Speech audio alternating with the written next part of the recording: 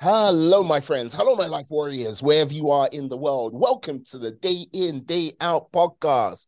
Woo! Today on the podcast, I'm very lucky, honored, delighted to have Joe Vanderkart on the podcast. Uh, he is an ex-Apple employee, a veteran, author of Anxiously Fearless, which is expected out in May. And yeah, he has many other monikers as well. But how are you today, sir? Oh, I'm doing fantastic. Thank you for having me. How are you today? Oh, I am good. You know what? I have to say, you are my first podcast of 2023. So, yes, yes. First one through the door. Here we go. Oh, yes. And I'm looking forward to this. Like, yeah, I have to ask, Joe. Now, okay, let's just say you have had high skill sets for quite a number of your jobs, but you started as a humble noodle guy. How did you get from humble noodle guy to US like intelligence officer to ex Apple employee? And I don't mean an Ah, Apple store either. Mm. no, working out in Cupertino. Yeah, no, it's been a crazy journey. I would actually say it started before that. It started at McDonald's and working as a cashier at McDonald's, and then managing a noodles restaurant and joining the Navy and getting to Apple. It's been a wild ride, and there's no secret formula. It was taking risks, I think. just Taking just risks. taking risks.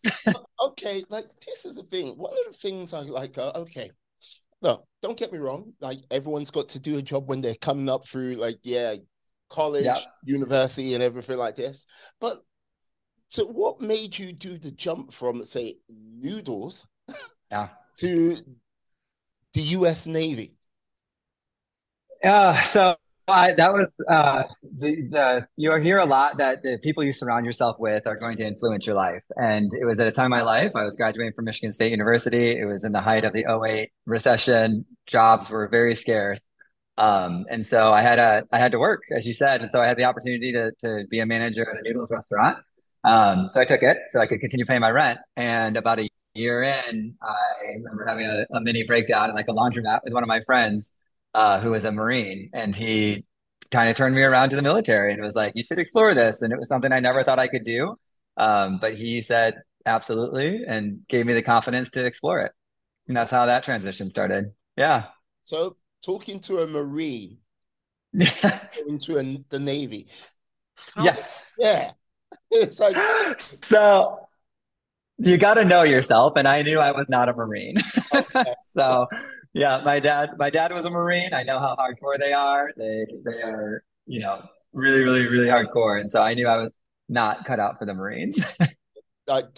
did your dad look like you spat on his favorite football team when you went, "I'm joining the Navy"? Right? Yeah, he was confused. At first he was like, "Why?" And why? I think that's the question I got. He was like, "No." Yeah. Oh, it's like okay, but did you decide from the get go to be like an intelligence officer, or did they just simply look at your sort of paperwork and went, you know what? Why don't you play? Why don't you come over this way? Like, yeah. No, yeah. That was interesting. So actually, I settled, not settled. I chose the Navy because I talked to all four. So in the U.S., we have the Army, the Marines, the Navy, and the Air Force. And so I did my due diligence and I talked to each one, and I just found that the Navy fit my timeline and my skill set and Mm. stuff like that. And they actually asked me if I wanted to be a pilot, because apparently everybody wants to be a pilot. And again, I said no. I was like, "You mean landing planes on boats?" And they're like, "Yeah." And I was like, "Absolutely not. That's not my skill set." And so I really like people. I really like investigating and finding out kind of like how to put different pieces of information together. And that's when intelligence rose to the top for me. Ah, I Yeah. I am curious. Like, okay, what did you have as an idea of what the Navy would be compared to what reality would be? Because you have an idea of the armed forces already Yeah. had and from your friend, but that's coming from okay, from yeah, Sapphire, Marine Corps, you know what I mean? Yeah. And when you Yeah. Navy, come on. Yeah. So I imagined that it would be way more organized than it actually ended up being. Like you always think you hear military precision, right? Things are done with military precision Yeah. and stuff like that. It's a lot more chaotic than you expect. It's one of those things that once I joined and got to peek behind the curtain, I was like, oh, this is a lot different than I expected. Oh my Lord. Oh my Lord. So Yeah. you're like an oh my God, the chaos, the madness. Like, Yeah. And it was operating in that chaos and madness. That I think that is the military precision that they talk about. Is like even when things are not going to plan or there's threats or there's, broken equipment and stuff like that, it's mm, being able to complete the mission. That's the precision I think that they offer. Not the precision I had in mind when I joined. I thought it was like, oh, every day will be the same and you do things in a certain way and you execute, and that's not how life was. eh, come on now. You're doing like you're an intelligence officer. Come on. Well, Yeah. like if every day was the same, I'm like, I'm dead God. Like yeah, like Yeah, yeah, yeah. ah. So Yeah. with this, like, okay, how long were you in the military for? Was it like, yeah, About 5 years. Yeah. 5 years? Yeah. And with that sort of 5 years, like if you had to sit down, okay, look, that stupid teenager who signed up compared to like Yeah. army vet, what came out, like what would you say was the sort of biggest takeaway you got from there? Going back to what I said, operating in chaos. So it was instead of thinking that things are going to flow smoothly and that you needed to have 100% of your ducks in a row before you act. The biggest thing I've probably taken away is that 80%, if you have an 80% solution to something, you should probably get moving on it because that's enough to learn and iterate and change. So don't get stuck waiting for everything to be perfect. Like get moving. I like that. I like that. Yes, because I think, like I've said it before and I'll say it again, people just get too caught up sometimes with the realm of perfection. We've got to, Yeah. everything's got to be lined up in a perfect way so I can get things started and get things going. And unfortunately for these people, perfection is the biggest illusion Yeah. ever like predicated on us all. It's like, yeah, there you go. Yeah. Yeah, it just doesn't exist. And I think we have this misbelief that people notice everything, right? And then that they notice everything that we notice. And so we think like, oh, because we know our flaws, that other somebody else obviously notices them too. And it's just not the case. People don't have the capacity for that, right? And so I think when we get hung up on perfection, that's what we're getting hung up on stuff that doesn't have benefit to us to begin with. Absolutely. Or they notice, but they don't really care if you know. Right. Yeah. So it's like kind of a weird, like it's a weird thing what goes on there, you know? Yeah, on a small level, it's like you go to a party and you're like, oh, somebody's gonna make fun of me for my shoes. And it's like nobody's looking down at your shoes. And if they did, they're too worried about their own mindset to like Yeah. No, be concerned. they've got some inherent flaws in themselves which they're trying to deflect from. Exactly. Exactly. So Pointing at your feet, going, "What are those?" No, exactly. Yeah, now every time I go into a party, somebody's gonna be like, what shoes are you wearing? Of like, course. trust me. If I was in your company, I would not mock your shoes. I, I almost already mocked myself. Who knows? Who knows? It's like, yeah. Um, so with this now, with the how can I say controlled chaos of the military, how did that compare to the corporate world, corporatino, like Apple, like the big Apple, Yeah. like Yeah. the gigantic Apple, the amount of money what goes through that place, so no more. Yeah, yeah, it was completely, I mean, it was a 180, right? Just the biggest thing I learned there is that culture doesn't stop at borders, right? There's different cultures in any organization you're in. If you get more than three people together, it seems like they're going to form a culture. And so going from a military culture where things were a little bit more regimented, even if they were chaos, Apple was the Wild West. Like you really brought your whole self to it because there was problems of different complexities and people just operated differently. And so where in the Navy, you always operated as a unit, right? So you were always, it was your command, it was your ship. It was stuff like that. At Apple, it was maybe you and your team, but other than that, there wasn't that cohesiveness. Mm. Did you kind of miss sort of the camaraderie of what the Navy sort of provided compared to, okay, you say a team in Apple, like you know how like a team is different to like sort of like, yeah, a Yeah. group sort of real mission, if you get what I mean. Yeah, absolutely. I was probably the biggest thing I missed as soon as I left the Navy was that feeling because in the Navy, everything you wear is part of your identity. You right, you wear a uniform. Everybody wears the same uniform. You're working towards the same mission. You live in the same geographical area, and you're all screwed if things go wrong, right? Where in the corporate world, that's very different. And it's not unique to Apple. It's very much like you can be out for yourself, and you can, you know, one team of a company can kind of throw another team under the bus as long as it makes them look a little better. And that all is very was very different. No, A little more lonely, a little more lonely. Like, yeah, because the reason why I asked this is one of those things where, okay, any like most people who do service, like do a service, like they're in the military, in the police, like in the fire brigade, whatever sort of service it is, and they sort of come out of that world.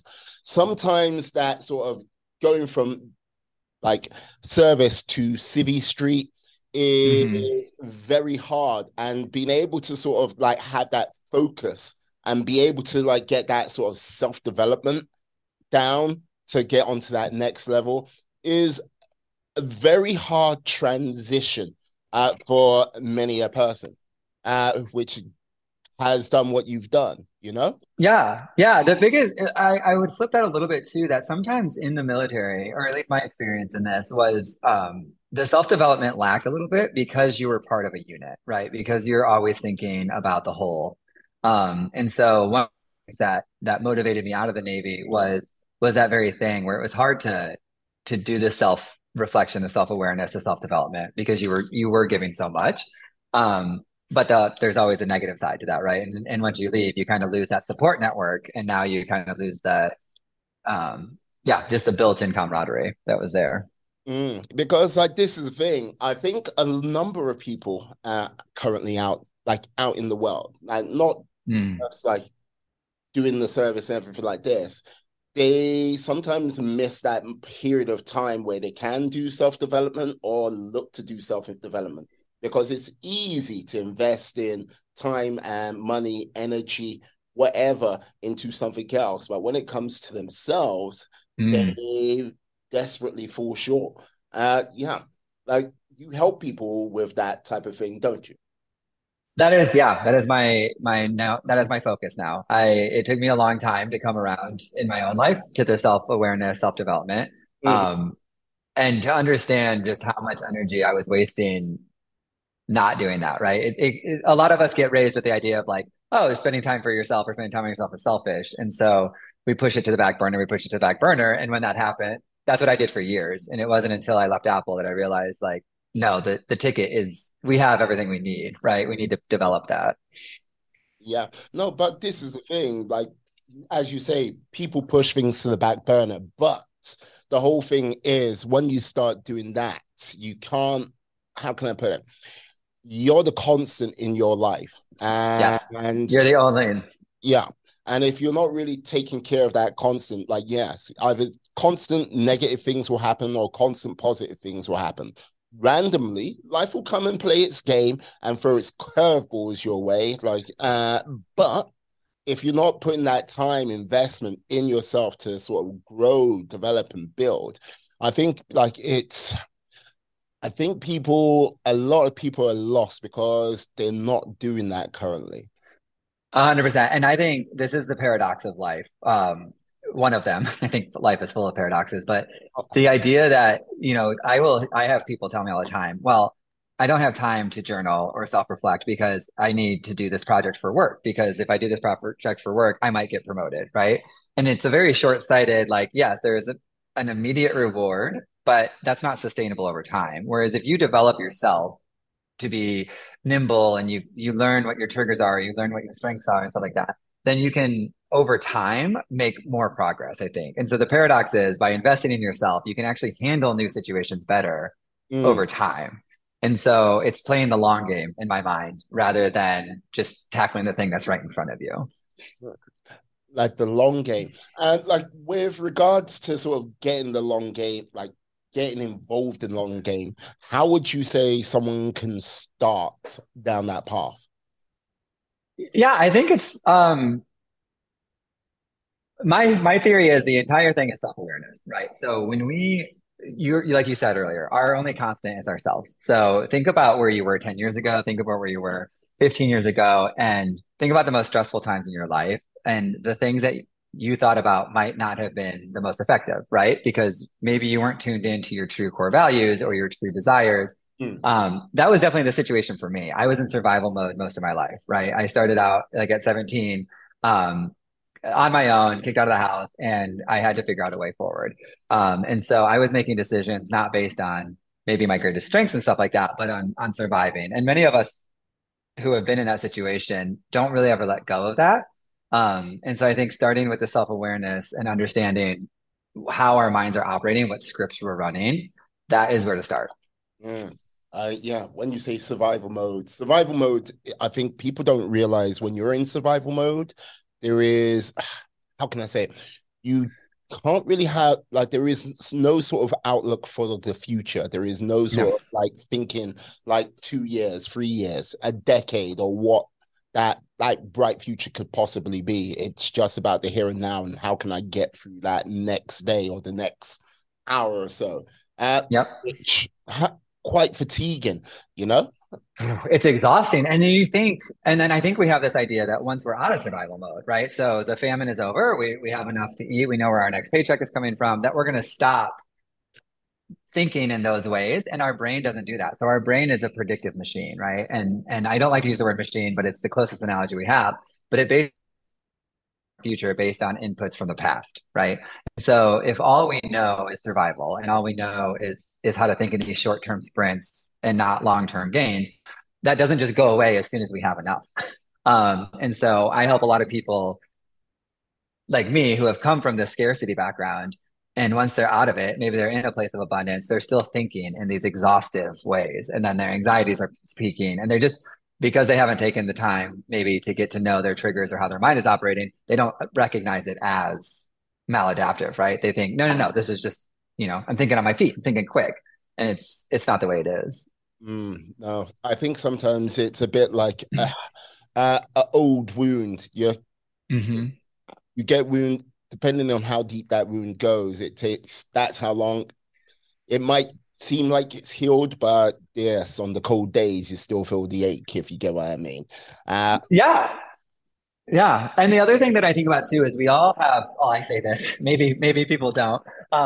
I've talked to other people though that have inner voices, right? I don't know if you have an inner monologue. I think some people may be seeing pictures and stuff like that, but I have I have an inner monologue that runs a lot of the time.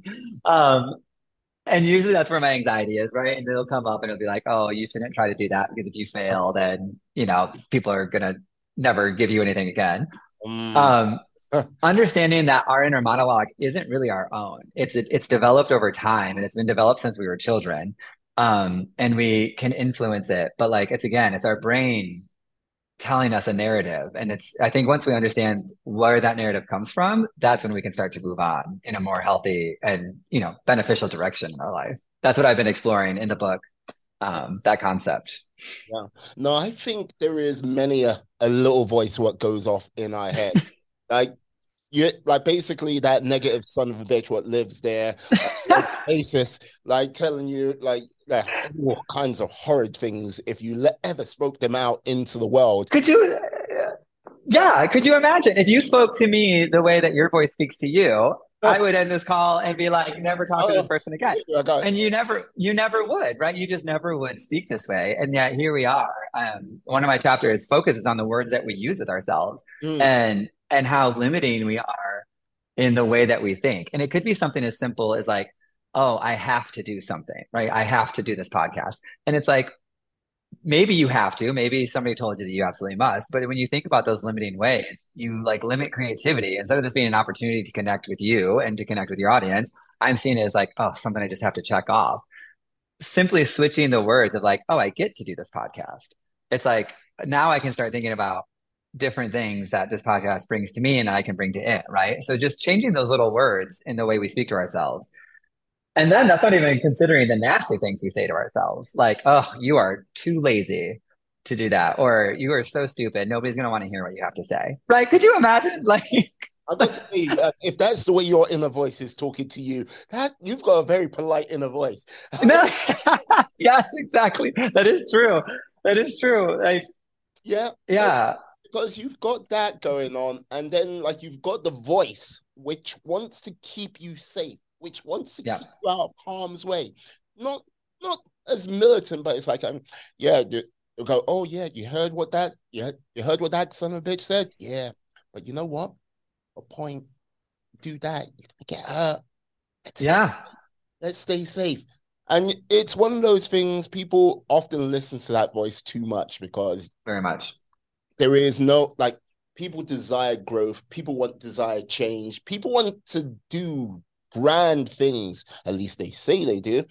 But Yeah, when like those two voices come into play, it's like, okay, right, people stay where they are, people stop, yeah, don't go forward. But there is the third voice, which and like people like I've got more voices. Okay, see a shrink. Another story. yeah, But there is the third voice, the cheerleader, which is like, yeah, yeah, when you need to get up, when you need to do that, they're there to support, like guide you through it. But they need you to have that spark, that initial get up and go, because they've got to work against, yeah, two big voices, which are one trying to keep yourself safe, and the other one which is not your friend. just credit. Yeah, just Yeah. absolutely asinine. Yeah, no, the way that you're putting it is a great way of thinking about it. I titled the book Anxiously Fearless because I think people anxiety is a common thing. It's getting worse in our societies, right? Like with all of our distractions and pressures, but you still have to take the step forward, right? You still want to move forward, you still want to grow. And so you need to be fearless to do that. And so I don't think you need to get rid of anxiety. I Mm. think sometimes we get really focused on that it's like, oh, well, once I take care of my anxiety, then I can go work harder or go build my own business or go write a book. And it's like, no, it doesn't quite work that way. I mean, like you can work in tandem. And the second part of the book is retraining your inner voice to go from being an asshole to an ally. So taking that negative inner voice that some of us let, reign supreme in our head and retraining it and being like, wait. That's not productive for me. Like, I think, yeah, oh, gosh, I was raised to be like, you should be your harshest critic. That's the best way to go forward. Because if you're your harshest critic, then nobody else can tell you shit. But what happens when you do that is you actually shut yourself off to a lot of new experiences and other people's perspectives, right? And so you can get lost in that. And so I think a better way to do that is like be curious about your behavior. Why am I doing something a certain way? What is causing me to be anxious? Or, what brings me joy and why? And then retrain that inner voice to actually be your ally. Like seek out the things that help you grow, seek out the things that are better for you. And I think what you'll find is you'll start to shed a lot of those behaviors that aren't benefiting you, right? And that's where I think the joy comes in is once you can get rid of that inner critic retrained, the growth can start. Change is still hard, Mm. right? It's never easy. It's simple. It's coming back day after day and doing the hard stuff, right? But it's just not easy. Mm. Yeah, no, well, no, this is true. Like, pain isn't like, well, change isn't Yeah. the, and like the whole thing is people like one of the things, and like this is the reason why I'm glad that I had got you on around about this time of year. I wonder what's been said. Oh yeah. Like, I want to make a resolution to do X, Yeah. Y, Z. It's like you've just made a list of all the things you want to just say no to in the most Yeah. Yeah. uh, but And like I was like I no, was go ahead. Sorry. no worries. No, I was going to say people, I think many a person in this day and age don't actually understand the true price, or they haven't worked Yep. some like weighed up the cost of what that Mm. change could be. Like everyone sees the positive upside, but the negative downside. Uh, which also has to be paid. Like it's going to move you in a Hmm. positive direction, but there is a positive and a negative which have to both be paid. And it's just a case of you got to be willing to pay that price to make it happen. If you don't, it never will, and you'll still be the same, you know? Yeah, you'll still be the same. And there's also the idea if you don't understand where your desires came from in the first place, right? So if you come up with a resolution and it's to exercise more because you want six pack abs, right? That's a very common one you always hear. Um, that's great. Where did that idea come from? Were you sitting on the couch and you're like, oh, the only reason I'm not happy right now is because I don't have six pack abs? Or did you see an advertisement that six pack abs will make you happy, right? If you're not tying your resolutions or your goals, let's use a better term here, a goal is something that you want to achieve that's going to take effort. So, finishing a bag of chips is not really a goal because that's not something that you're going to have to like, Oh, go out of your way to do. You can just do Joe, it. You can Joe, just do it. depending where you are and what time of life, like apple chips. Mm. Yeah, you're just going to do it, right? So that's not a goal. That's something that you're just going to accomplish. A goal would be like exercising is a goal because a lot of us have to go out of our way to do it. We have to change a lifestyle. We have to stop drinking so much the night before so that we're not hungover, so that we can get to the gym, right? So there's a lot. A goal is not just a desired outcome. It's something that you're going to have to work towards. And if you're not aligning that effort, like you said, the cost, if you're not aligning that to something that is intrinsically motivating to you, so not for outside recognition, but for inside recognition, you're going to burn out. And then you're just more frustrated. And then you're just given that critical inner voice a lot more firepower to be like, well, you tried to get better last year, remember, but you were just kind of fat and lazy. Mm. And then you're not, maybe this year's resolution, you are more tuned in. You're like, I want to start making more income on the side. So I have more autonomy. Well, instead of, if that aligns to your cores and your values, you need to start ignoring that inner voice that was like, well, yeah, but remember when you tried to get skinny and you didn't? And like, why do you think you can do this now? Right. So it's like understanding that when you align your goals to your core values, you're going to go so much further. But you need to do the work to understand what your core values are. And that's the self-awareness point. Yeah, Right. yeah, like this is the thing.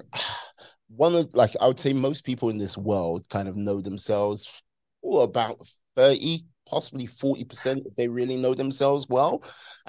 Anyone who like knows that like, oh, I know 100% of myself. All I've got to say is be wary of those people because they've done Mm. like some great things and dark things all at the same time. So Yes. Yeah. yeah.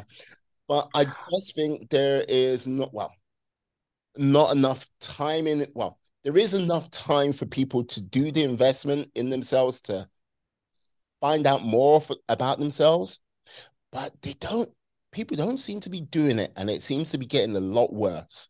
If you go out, Yeah, there's two things. So there's actually been research done, and I sorry that I don't have it on the top of my hands. I can send you the citation that this research was done that basically they asked people how well do you think you know yourself? And I think 85% of respondents said very well or something like that. Or they were like, yep, we know ourselves very well. And then when they actually did the research and what they ended up doing was they ended up looking at self-assessments and then they asked like three of their closest friends the same questions about this person.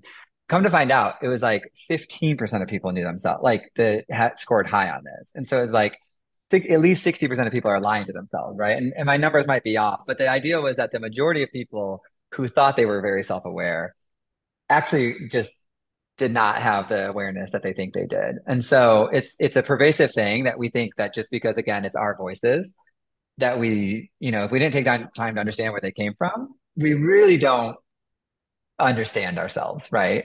And then back to your time thing, there's a phenomenon known as cognitive dissonance, right? Which is where you have competing ideas in your head. And so you may think that you are, um, you may identify as a very hardworking individual, but you maybe are not, right? And so instead of realizing that there's a disconnect between your identity and your actions, you just kind of ignore it because the cognitive dissonance is really exhausting for us. mm, And compound that, the inclination for us to not be mentally uncomfortable with all of the distractions around us, right? If I want a dopamine hit, I'm just going to pick up my phone and look at Instagram, right? I'm not going to take the 5 minutes to understand why I'm uncomfortable. I'm going to distract myself. And I think that just compounds over time. Anything that we do over time, whether it's good or bad, you kind of mentioned this at the beginning of the episode, Yes. anything we do over time is going to compound. So if we continually do not so great things over time, we're going to get not so great results. If we continue to do development things over time, we will develop over time. Mm. Yeah. And like this is the thing.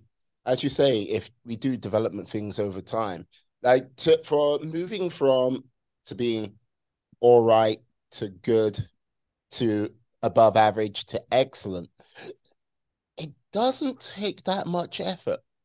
Mm. Just sustained. It Yeah. literally just like maybe an hour a day. Like there are people who say 30 minutes a day, but like if you could think about like an hour a day Mm. and you spend it on yourself, it doesn't have to be a consecutive hour, but if you journal 20 minutes in the morning and you read a development article in the evening, if you do that day after day, if you're increasing by 1% the knowledge day after day in yourself, it's exponentially grows over time. It's Mm. really, really, really fascinating. Yeah. One of the things I often say is to be 2% better each and every Yeah. day, because you can't always hit that 2%. You might hit 1%, you might hit more, Yeah. but if you kind of look at yourself like 100 days down the road, you've you've considerably improved, you know? Yeah.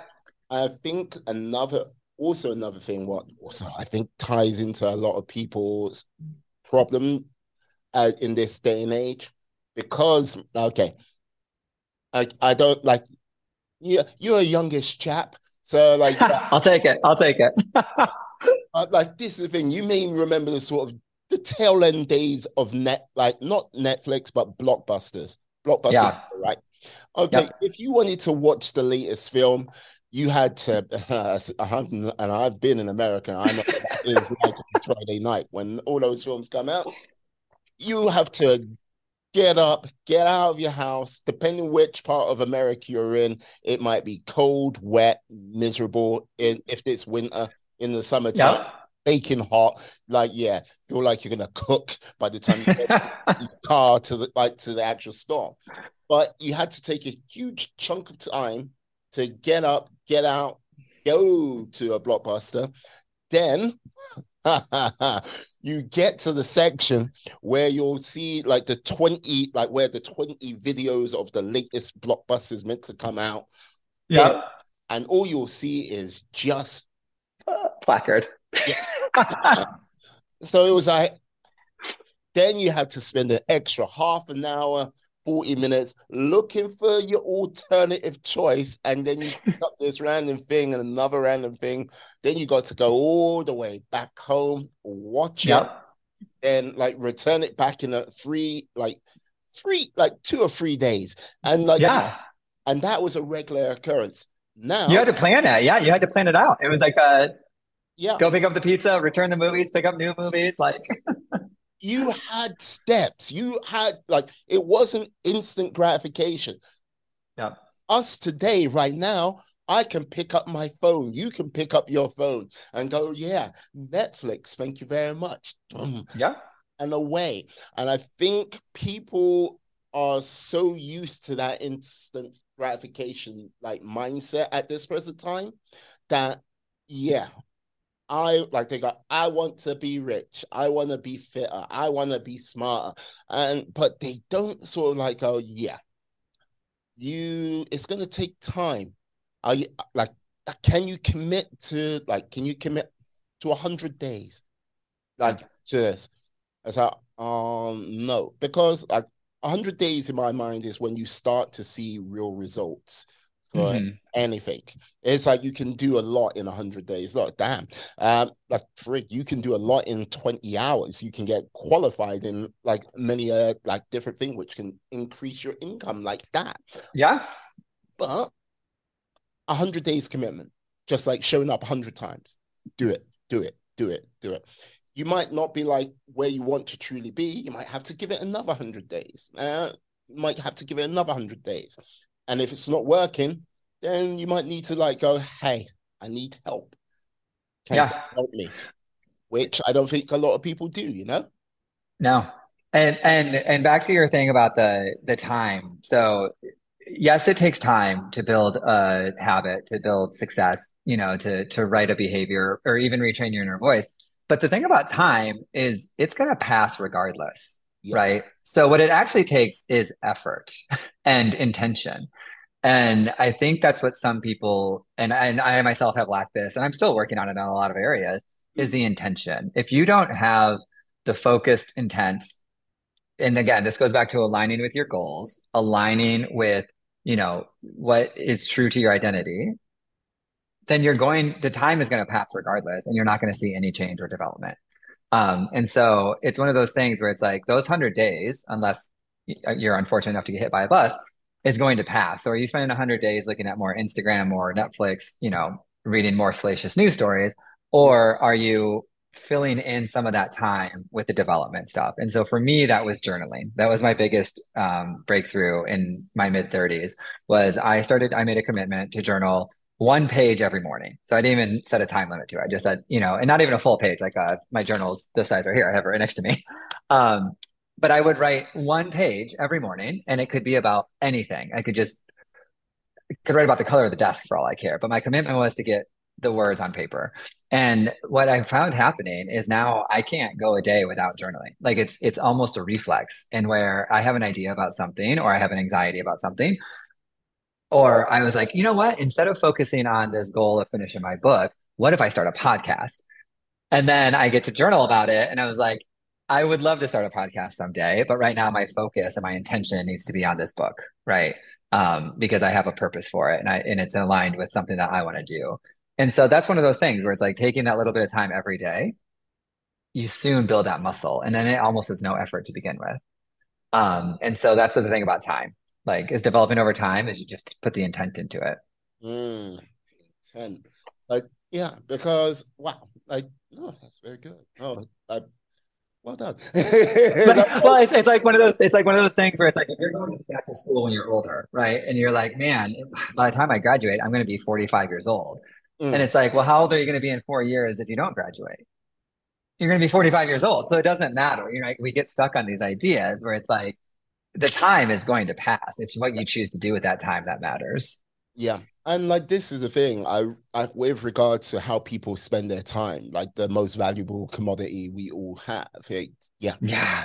never get it back again. But like, yeah, I think sometimes it's the cruise control element of life is one of those painful things. And like, yeah, I see it as a painful thing because it's easy. Like I kind of look it back at sort of moments where it's like, okay, right.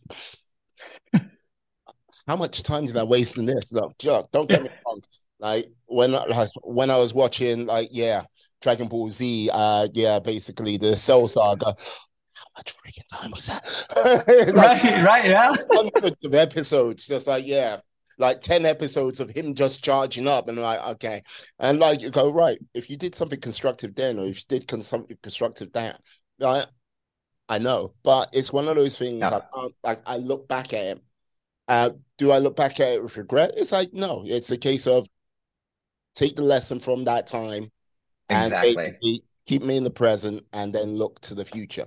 Because, yeah, if I sort of dwell in it, and believe you me, I've done a hell of a lot of dwelling in my sort of past where, like, on things, yeah, which once you get into that cycle, it just keeps on going, keeps on going, keeps on going. And it takes a lot to pull you out of it. Now, well, it takes a lot, Yep. but when you do, you're like, oh, okay, now I can breathe again. You know? Huh. And that's where I think the value of coming to understand that your inner voice, that dwelling, that spinning, is your brain processing a lot of different things, right? Our brain processes trillions of computations a second. It's insane. There's no computer even close to it, right? We're orders of magnitude above it, and it's almost like every neuron is a little mini computer running in tandem, right? So it's amazing power. Our consciousness is a very small part of that. And there's a lot of theories about what consciousness could be, but one of the ones that I love is it's our brain's ability to reflect on its past behavior, right?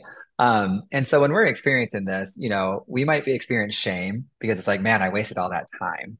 Um, Shame is not a beneficial emotion, but it is a byproduct of thinking, right? And so one of the great things about learning how your inner voice operates, whether it's operating on shame or scarcity or fear, or maybe you're really vain and like you're just a little bit too exuberant, like understanding that exactly, like, oh, nobody can touch this. Huh. Understanding that can help you avoid those pitfalls, right? Can help you avoid those spin cycles. And there are techniques and tactics out there, but you can count backwards, you can interrupt your thought processes, but until you understand what scripts your brain are running, I don't think you can effectively interrupt those cycles. And I think we'll waste a lot of time kind of spinning out on these things that aren't serving us anymore, right? Like you said, take the lesson. That is one of the best things about life is that we can reflect back on our time and be like, oh, well, I probably could have spent that a little more productively, but I did learn this and I know I won't do that again, Mm. right? Yeah, I hear you. I hear you. No, very valid points. But like this is the thing. I have to ask, look, because you journal, what turned you truly on to like how did you discover that was the thing which was like, oh yeah, that's the on switch for this new path in your life. Very similar to this. So I was listening to an audiobook by her name is Tara Schuster, and she wrote a book called Buy Yourself the Fucking Lilies, which was her kind of a memoir. It was an amazing book. It's hilarious. Highly recommend. But she went through this, she had a really hard time in her life and she kind of broke down her mental processes of like, why was she being so damn hard on herself? And Mm. one of the things was, she would see these flowers in the grocery store and she'd be like, well, they're like $7. I don't deserve them though. And then she's like, it's just buy yourself the fucking lilies, right? Like if it brings joy to your day, do it. And one of her things was journaling and being curious about her own thoughts. And I thought, this was the middle of the pandemic. Well, kind of the beginning of the pandemic. I was going through a really hard time at Apple. And I just set pen to paper and just started asking myself, like, why, this feeling of inadequacy? Why do you feel so inadequate? You're working at, the biggest company in the world. You're doing some really cool shit. Like, you're good at your job. Like, why on earth would you go to bed feeling less than? And that started me on a journey that was like, oh, that's really interesting. Like, I'm not always thinking my own thoughts, right? Yeah, Yeah. yeah. Because like yeah, when you say Apple, like yeah, especially when you're in the realms of Cupertino, like yeah, Yeah. you like you are in the top three biggest companies in the world, one of the top three biggest companies in the world. Like, Yeah. so would you say it was a case of, okay, not to like just in that sort of moment in your life, there was like not enough fulfillment, or it was a case of you were living some form of life everyone expected you to live, but not what you wanted to live? Yes. Yes. And I did not, there was unresolved issues and traumas from life, right? So just because, like I said, going back to the scarcity conversation we had, just because I was no longer living paycheck to paycheck and just because I was, no longer, my brain hadn't made that switch fully either. And so one of the biggest things was I was definitely I was definitely trying to check off wickets in life, right? Get a high power job, do what you're supposed to do, make money, live this Instagram worthy life. And it just didn't align to my true core values. And so that was probably a big one. Mm, Um, and then just the allowing yourself, when you don't know yourself, you don't know your boundaries. And so I let myself be taken over by work for years. And I think that led to the burnout, which led to, once you burn out so bad in one area, it kind of crumbles around you. So relationships suffer, your dreams and motivation suffer, and you really question your self-worth. And that's where I finally recognized that there was a problem. And it was a little too late for me. Like in that job, I ended up having to leave, but that was the system. mm. Yeah, no, when you say burnout, people like people, I don't think people actually understand what that truly means. Because Yeah. it's like going, you get people like, oh man, oh, I'm so burnt out. And it's like going, no, no, you're tired. You think you are, you're tired. Yeah, you're Yeah, tired. uh, You need a rest. yeah, but you're not burnt out. Like, you know what I mean? Like, if you Yeah. had to describe it to people in a sort of like most sort of like, yeah, this it like I know it's subjective, most really to yourself, but Yeah. just to give people an idea, you know? If you've ever heard this phrase, just bone tired, Mm. where it's not a, oh man, I didn't get enough sleep last night, or if I just take this nap, or give me three Red Bulls. It's your energy is so depleted that there's no restoration in normal processes, right? And what that ends up doing is it takes away the forward thinking, it takes away your problem solving skills, and it makes every threat, every anxiety seem insurmountable. And that was burnout for me. It was one of those things where it was just like all of a sudden I was up against a brick wall and there was no way around, up, over, or through. It was just like, oh, here we are. Like I've dug myself into this hole. Yeah. Because it's one of those things where people it it's weird because it's like it sneaks up on you. You know Yeah. what I mean? You're just like going through your day today, and like you know what I mean. One day it's just like, oh, Yeah. Yeah. how the You're hell? like, I've done this 1,000 times and now I don't even know how to write this email, right? It was that like big of a cognitive break where it was just like, oh my gosh, like like, can I do this? And people are like, of course you can do this. You just got, a promotion. Like everybody believes in you and all this stuff. And you're like, yeah, but I don't believe in myself. I don't believe like, how do I even get where I am, Yeah, like to take a line from an Apple presentation, like courage, finding the courage to like sort of leave Apple to like basically do what you're doing now. Like, yeah, how did you like, you know what I mean? Like there you mentioned like, yeah, you left, but like was there Yeah. one sort of like was it a case of like I'm so burnt out, I need to go, or like was there a time when you left and then it was like coaching is calling for you? So more toward the second one for the coaching part. The leading part though, this is where I became a true believer in listening to yourself and the power of silence, right? So it was Christmas of 21, and I had gone home to rural Michigan, saw my grandmother, got back to DC, and it was like the December 27th, and I was just doing laundry, just quiet in my house, and I was loading. I remember clear as day. I was loading the laundry, and I realized I need more of this. I need more quiet. I need more. I wasn't thinking about work. I had another couple days off. And it was in that moment I decided that the first meeting of the new year of 2022 was going to be with my boss to put in my resignation. And it was just in that silence. It was in that moment of listening to myself saying, I can't go back and do this. Like something has to change. The scary part was I didn't know what that something was. And that came later. So I didn't realize, that there was a misalignment between my energies and my goals. I really like connecting with people. I really like helping people bring out the best in themselves. And I wasn't doing that at Apple. And beyond that, they were taking more than I could give. And so that I discovered later. But the moment to leave was just in that wonderful silence of the everyday where I was like, I don't know the way ahead, but I know it's not that direction. So I'm Mm. going to go ahead and take a right turn and see where it goes. Okay, yeah, I hear you. Yeah. Yeah.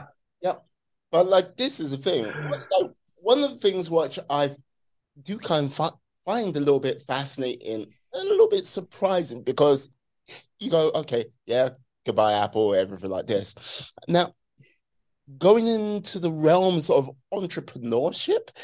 Mm.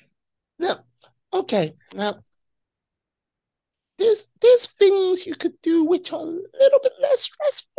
Uh, like,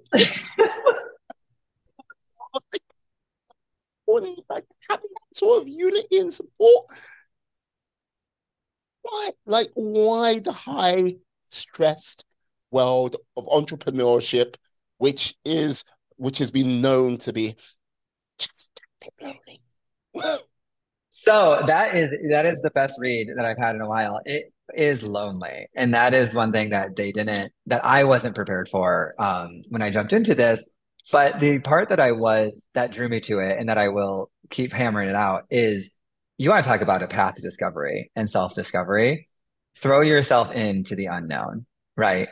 Working a 9 to 5, or just working any, structured job or working something where somebody else is giving you the defined metrics that you need to hit Mm. is a lot easier than understanding what metrics you're willing to go for on your own, right? So I am trying to build, I wanted to write this book, and thankfully I had a great support network in that, but I still had to write the book, right? And there were times where people were like, let's go to brunch on a Saturday. And I had to be like, oh, no, I need to stay home and write, in this lonely world.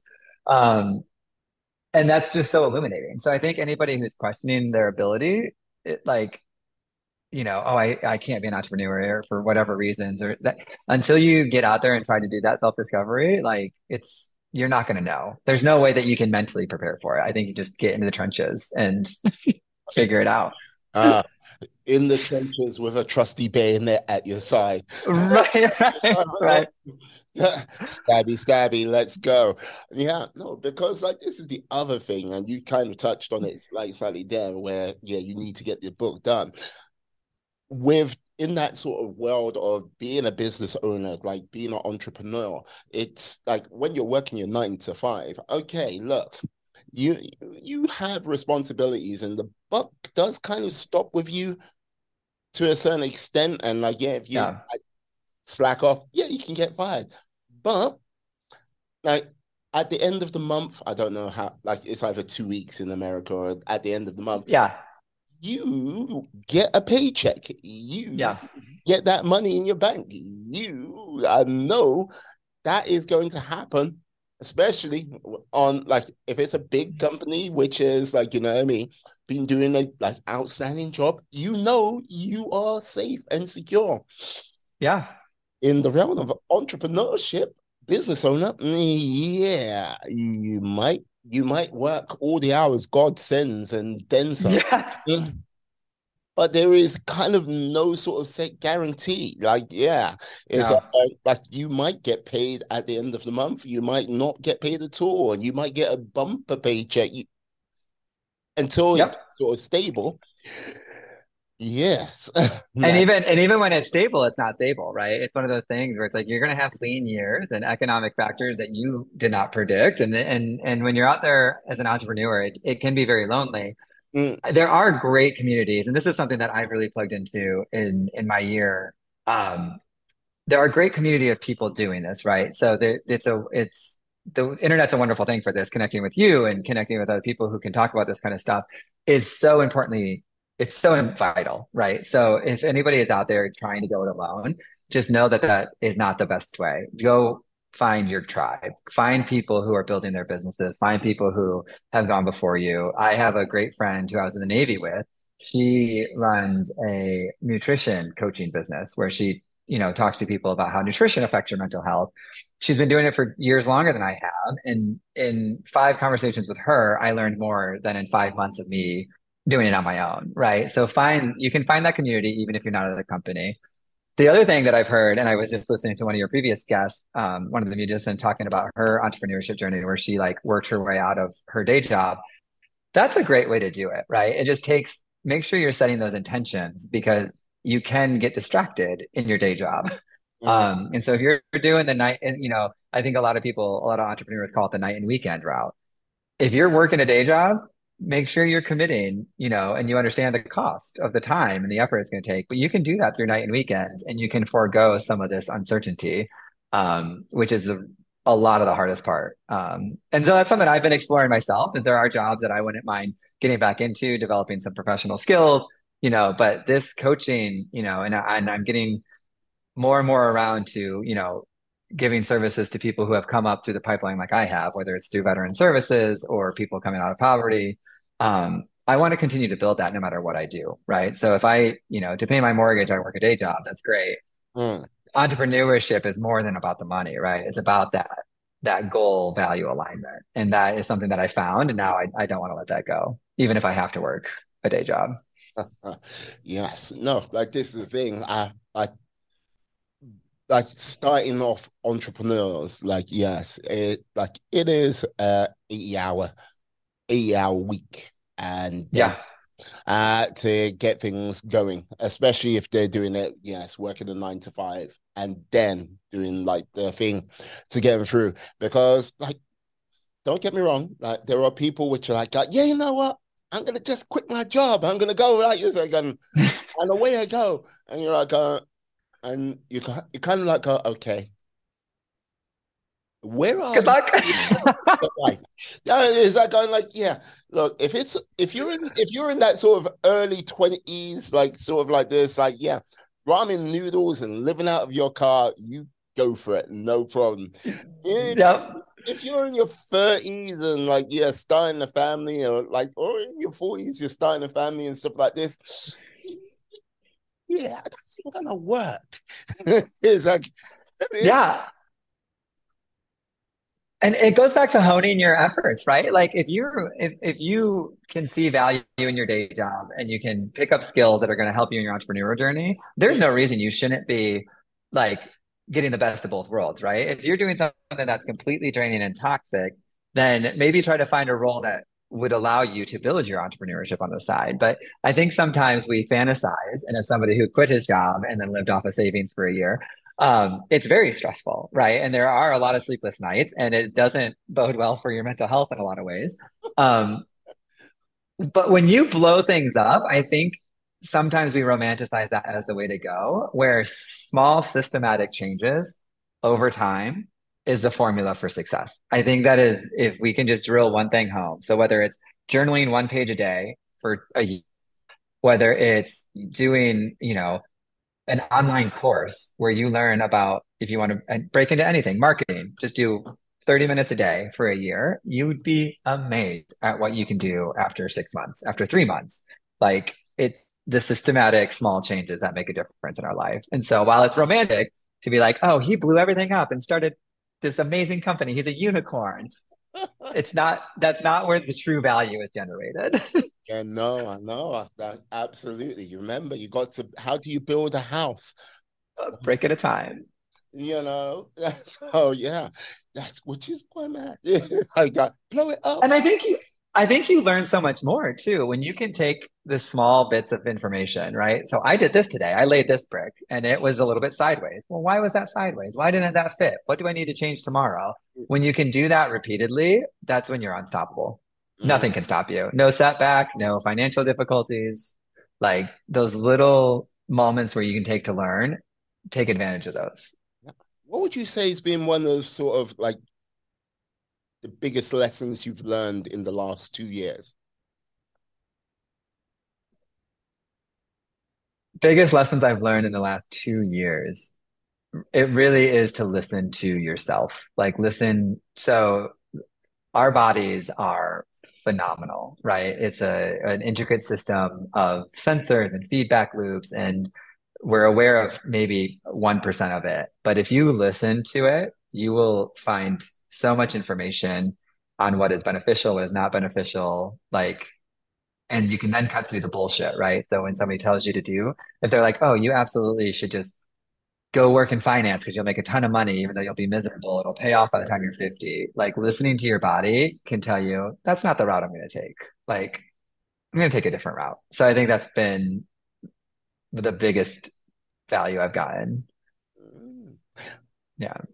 Outstanding. Listening to yourself because it's one of those things where no, because like 2021, like going from yeah, working in one of the biggest companies in the world to like I see you later, then to like go, okay, gonna start coaching, I'm gonna start doing this. It's like, yeah, it is like it's I would say it's a little bit more of an extreme shift from you going from the military hyper structured to like say, yeah, to a company which is still structured to something now where you're out there by yourself, no Yeah. structure, no sort of direction, like which a lot of people who've like served.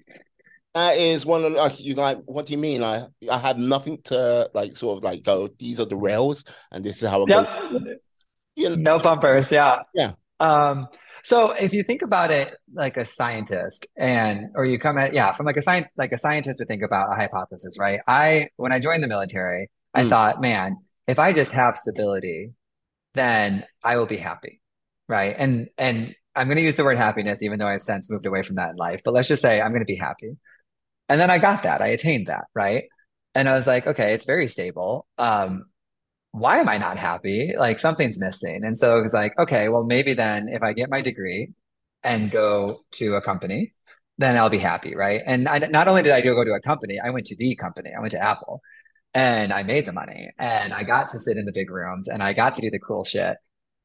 And I still wasn't happy, right? And so you're like, okay, what is that doesn't make sense. So my hypothesis was stability would make me happy. I got that. That didn't make me happy. Money will make me happy. Well, I got that. That didn't make me happy. Well, now I have an X. I don't know what it is. The variable is unknown. And maybe I'm solving for the wrong thing. And so then you learn about fulfillment and you learn about aligning your goals and your values. And so now I'm like, okay, X equals fulfillment, solve for X. And that's what I spent the past year and a half doing is solving for X. And I'm finding that it is listening to yourself and understanding what does bring you that fulfillment, understanding that happiness is a feeling, just like motivation is a feeling. Feelings are going to come and go. So you can't always rely on feelings.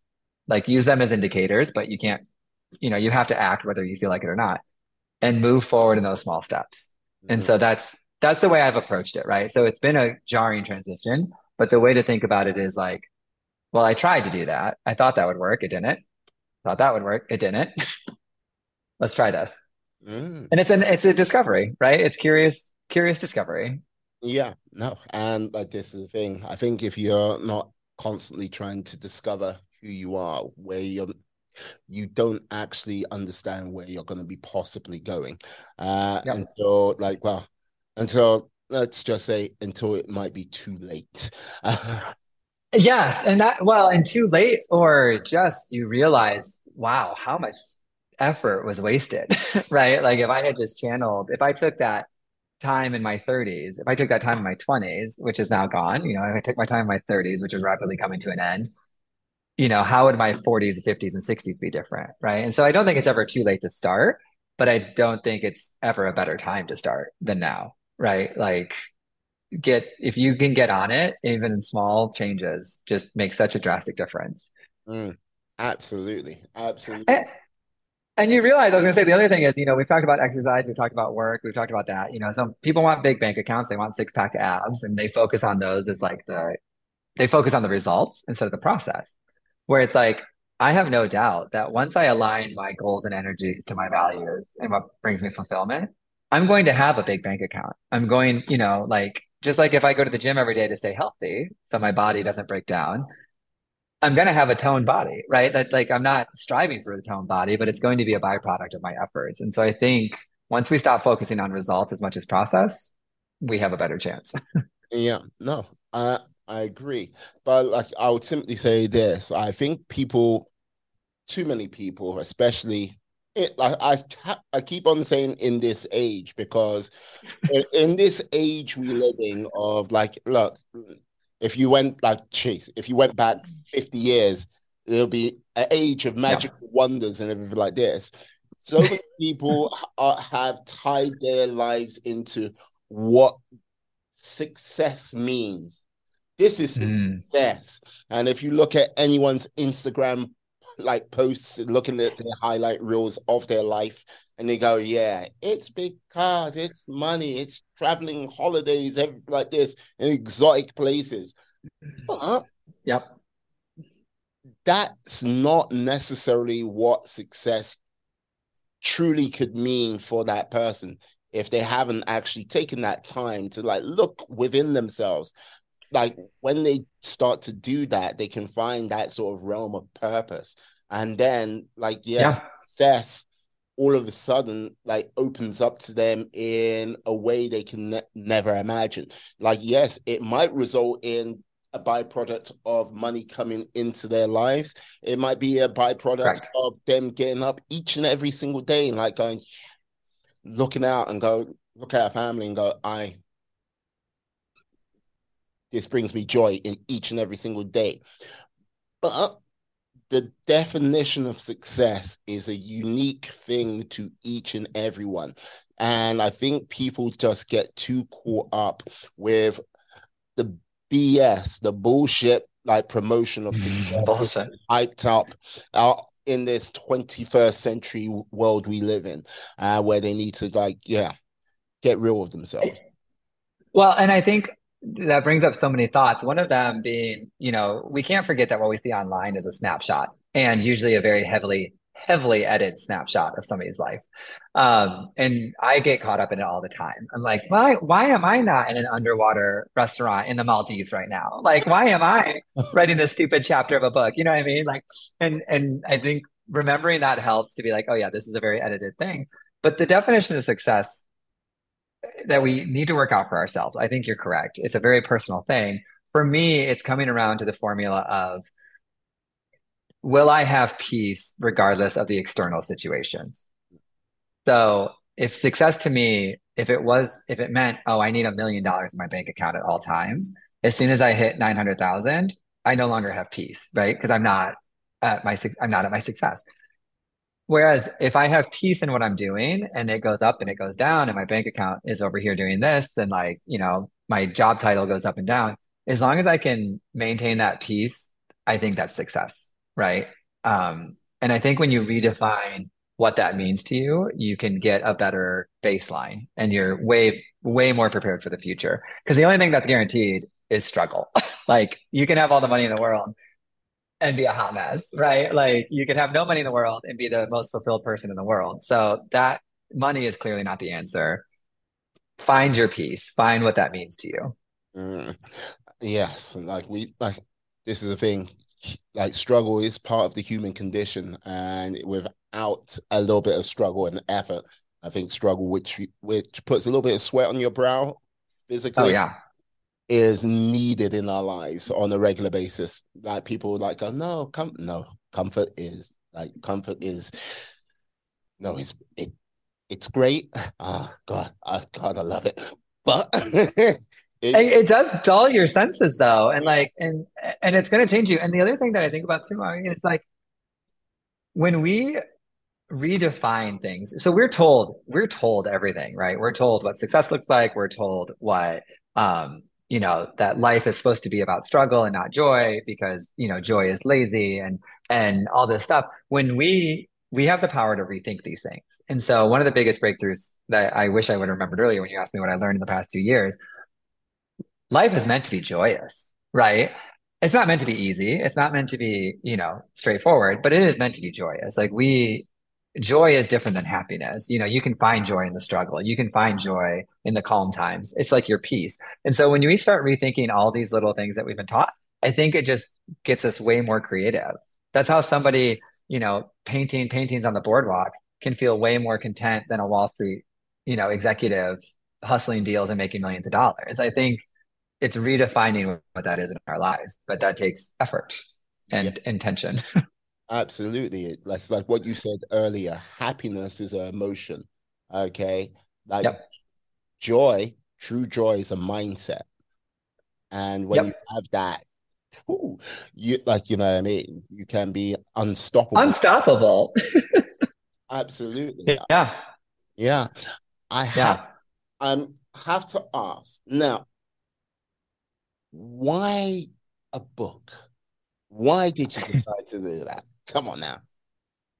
So this is a bucket list item. If you ever, I don't know what you dreamed of as a kid, I love the idea of one day. I thought it would, or a fiction novel. I thought I would write some great fiction story. But you come to find out, life is better than art sometimes.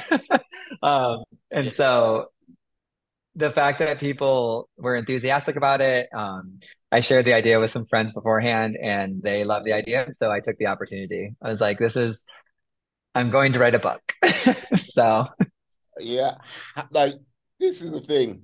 Okay, writing a book, many persons Everest. Like, yeah, yes. like, yeah. How long did it take you to come up with the concept and basically from concept to execution? You might not believe this, about 3 weeks. So I, so it was one of those things where I think when you're listening and you're open to opportunities, that you'll find out there's a lot more going on in the world than you're used to seeing. And this one was a conversation I had with an old professor of mine, and he kind of casually mentioned it, and I was like, "Oh yeah." And he's like, "Well, what would you write a book about?" And I was like, "I think I would write a book about the things that are going on inside our heads." Right? It was just a throwaway comment, and he was like, "You should write that book." And I was like, shut up. I was like, I'm not going to write that book. And he was like, you should write that book. And I was like, ha ha ha. And then literally I sat on it. My brain percolated for 3 or 4 days and my inner cheerleader came out and said, you should absolutely write about what this other son of a bitch is saying in your head and let the people know that's a lie. Like, and that's how it came about. And Anxiously Fearless was probably 24 hours later. I was like, oh, that's life. Oh, jeez. Oh, good God. Yeah. Oh, you was like, okay, I've done a book. Like when you went back to that professor and said you've done the book, what was it? What was their reaction? So what was funny is I asked him, I said, can I actually write a book? Were you just joking? And he was like, no, I'm not joking. I was like, you're sure that I, Joe Vandekar, can write a book? And he's like, yes. And I was like, okay, we'll give it a shot. I was like, let's do it. Fair enough. Fair enough. Yeah, yeah. He just laughed. He was like, yeah. He's like, and his thing was, he has this wonderful ability. His name is Eric Koster. He has this wonderful ability to bring out what you already know yourself. And he was like, you've probably been writing this book in your head for years, unknowingly, but you've been thinking about it. You've been, curious about it. He's like, now we'll just put it on paper and we'll give you the resources and the editors and everything you need to get it out. Um, yeah. So yeah.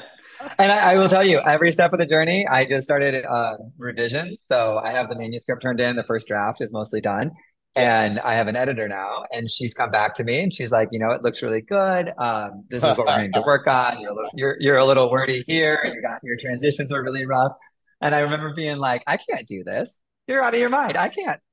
Like, I wrote it, of course, the first time, but like, I can't rewrite it. Like, and she's like, yes, you can. Calm down. Like, we're going to do it week by week, bit by bit. And so that's Anxiously Fearless in a nutshell is like, I can't do that. And it's like, well, I'm going to anyway. So, So, I can't do that. Yes, you can. exactly. And somebody told me, they taught me, it's like, just put the word yet on the end of every sentence. It's like, well, I can't revise that yet. Yeah. It's like, okay, that's fine. I guess I'll just do it. Uh, uh, now, was it was the whole process what you expected it to be, or what sort of Mm-mm. interesting foibles came out of the woodworks while you were doing it? So interestingly enough, we know more about what we know than we think we do. That was number one for me. It was like, oh wow, I guess I have spent a lot of time like formulating this. Two, you don't write a book on starting with page one. You write a book starting with what you're comfortable writing about. And so for the first 6 weeks, I think I wrote just kind of like maybe 1,000 words here on one topic, 1,000 words on another topic, and I had no idea where they were going to go in the book. And with the help of the editors and stuff like that, we pieced together a great narrative, identified some gaps, identified some extra stuff that doesn't need to be in there. And so what was most surprising was that it's not a linear process, right? I think we have this idea in life that well, you start on square one and you end on square 100. And it's like, well, sometimes you start on square 50 and you then figure out what's on square 25 and then, you'll move up the ladder eventually. But yeah, writing a book is not linear. It was very chaotic, very chaotic. No, put it this way, yeah, it hasn't turned you gray, so that's a good thing. It's getting there. It's getting there. Oh my gosh. The other thing that happened, you just reminded me, was writing. I wrote an entire essay that I was going to include in the book. And it came to be completely false. I was full of shit. I was like, this thing I believed about the way that we like process some emotions, I thought I was 100% correct on. And then I like did the research on it and I was like, you're full of shit. You can't put that in there. I was like, you gotta delete that. It's like, wait, where did I get this information from? Mm. Exactly. You're like, wait, who told me this? And then I was like, oh my God. And that's if that's not an example of like getting to know your own knowledge and getting to know where your ideas came from, that is it's so important because sometimes you just don't know. Like, Absolutely, absolutely. My God, just like, oh no, there's like, yeah, no, Joe, you're not well, bullshit. Come on now, put it away, and Joe. then you want to fight it. You want to fight it because you're like, I just spent 2 hours writing this. Like, I edited it. It looks great. And then you're going to tell me it's wrong. I was like, it can't be that wrong. And then you're like, oh no, it's completely wrong. Like, You know what? All I'm picturing now is you having a this like discussion like Gollum in Lord. No, my precious. like, look, the essay is good. No, the essay You're is like, no. I go wrong. Because like I took ages to write it. You're like, it has to be. Yeah. And then you completely scrap it. And then you're like, oh, there was another one. I included a quote. Somebody had told me, like, if you look up a line, and this is for anybody who's listening, if you're ever going to quote something off the internet, Oh no. try to figure out where in the hell it came from. Because I wrote a quote that was supposedly by Confucius. And then I was like, you know what? I'm going to find out where he actually wrote this, right? Confucius must have written it down if he said it. And literally after like 15 minutes of searching, it was written by like some comedian in the 1800s. And like they just attribute it to Confucius. And I was like, you got to be kidding me. I was like, I will not be including this quote. Like, This is the thing. That's the problem with quotes, right? Like, not unless if you get that quote, you know that quote's come from a particular documentary or a book or like some like ancient manuscript which has that person's name on it. you Yeah, don't. no, it's Yeah. oh, And what's funny is like this quote by Confucius, it's like Forbes has quoted it, like the big news art, like it was on news websites that was like by Confucius. And I was like, it's not. I yeah, hate to tell you all. I can tell you what book it came from, and it wasn't Confucius. yeah. And you know what? I am guilty of putting those quotes out there Oh yeah. myself because it's like, yeah, that sparks the right emotional feeling for me right now. In a way, it's like I go, don't I seem smart to you? And meanwhile, there's some person like looking at me like, oh, you're just a basic bitch. No. Leave it be.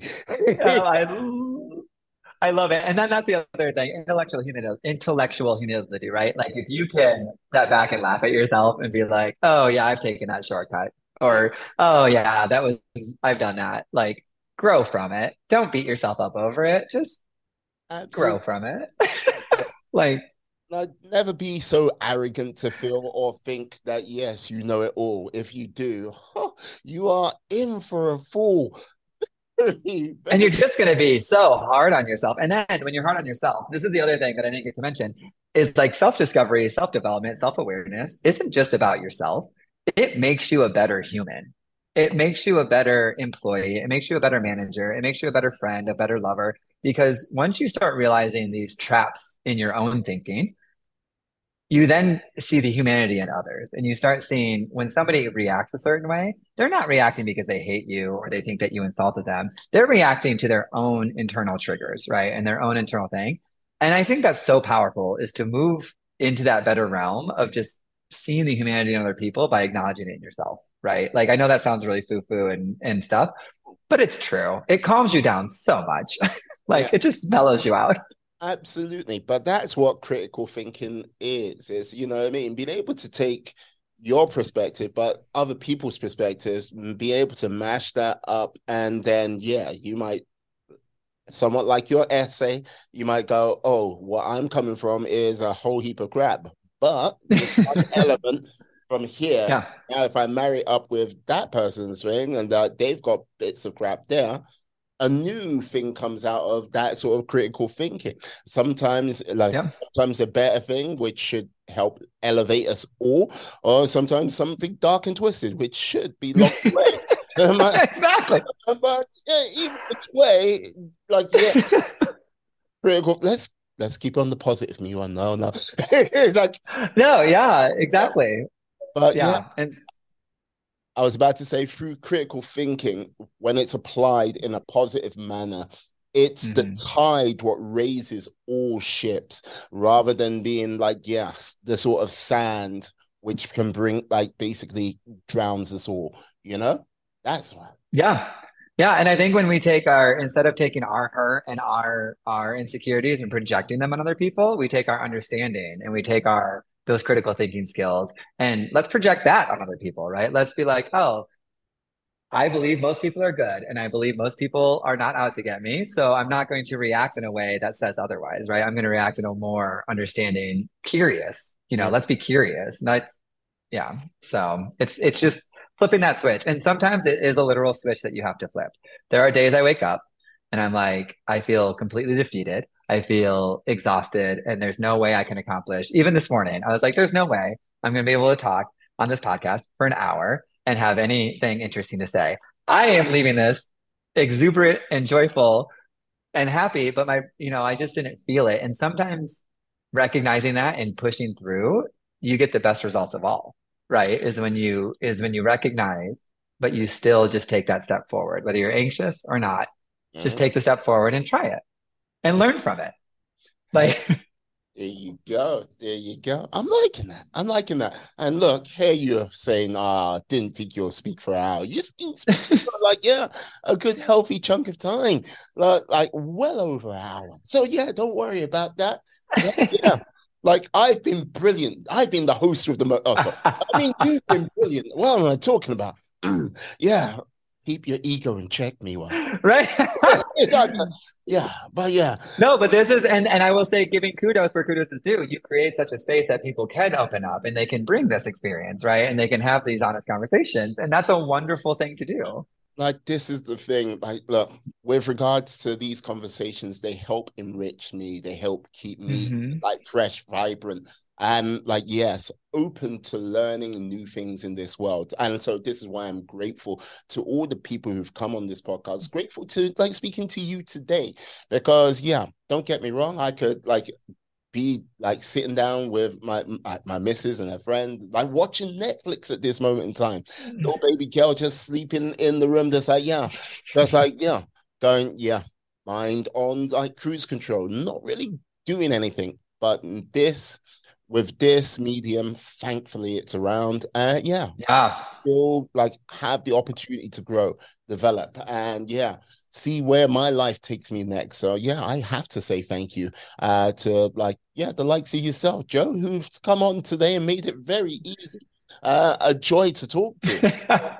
I love it. Thank you so much. I love the way the conversation went, and I hope that your listeners got something out of it. Yeah, So, like Joe, like yeah, before you go. Now I have to I like this is my final thing. I have to reveal that I am a being of supreme cosmic power. Now, oh, here we go. I can grant you one wish before you say anything, Joe, with your military intelligence, working for Apple, coach, author, and yeah, just general all round nice guy. Son of a bitch. It's like, yeah, you can't wish for eternal wishes. You can't wish for extra wishes. You can't write things down on a piece of paper and wish everything comes true on this piece of paper. Yeah. And yeah, you can't wish for COVID to go away. Look, I had to put uh, some dark arts, which called on the power of Beyonce and Dolly Parton. And yeah, like I'm doing that again. Like, yeah, there's a number of souls which need to be paid. And like I'll go into it. What would be your one wish, Joe? What would it be?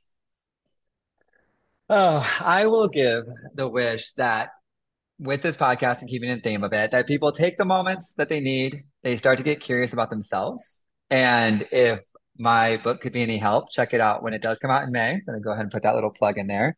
Anxiously Fearless should be out at the end of May. But the whole goal here is to get people curious about themselves and to start learn to get joy and peace in their life. Ah, So that'll be my wish. brilliant. Joe, thank you for coming on. Let the lovely people out there know how they can find you out on these interwebs.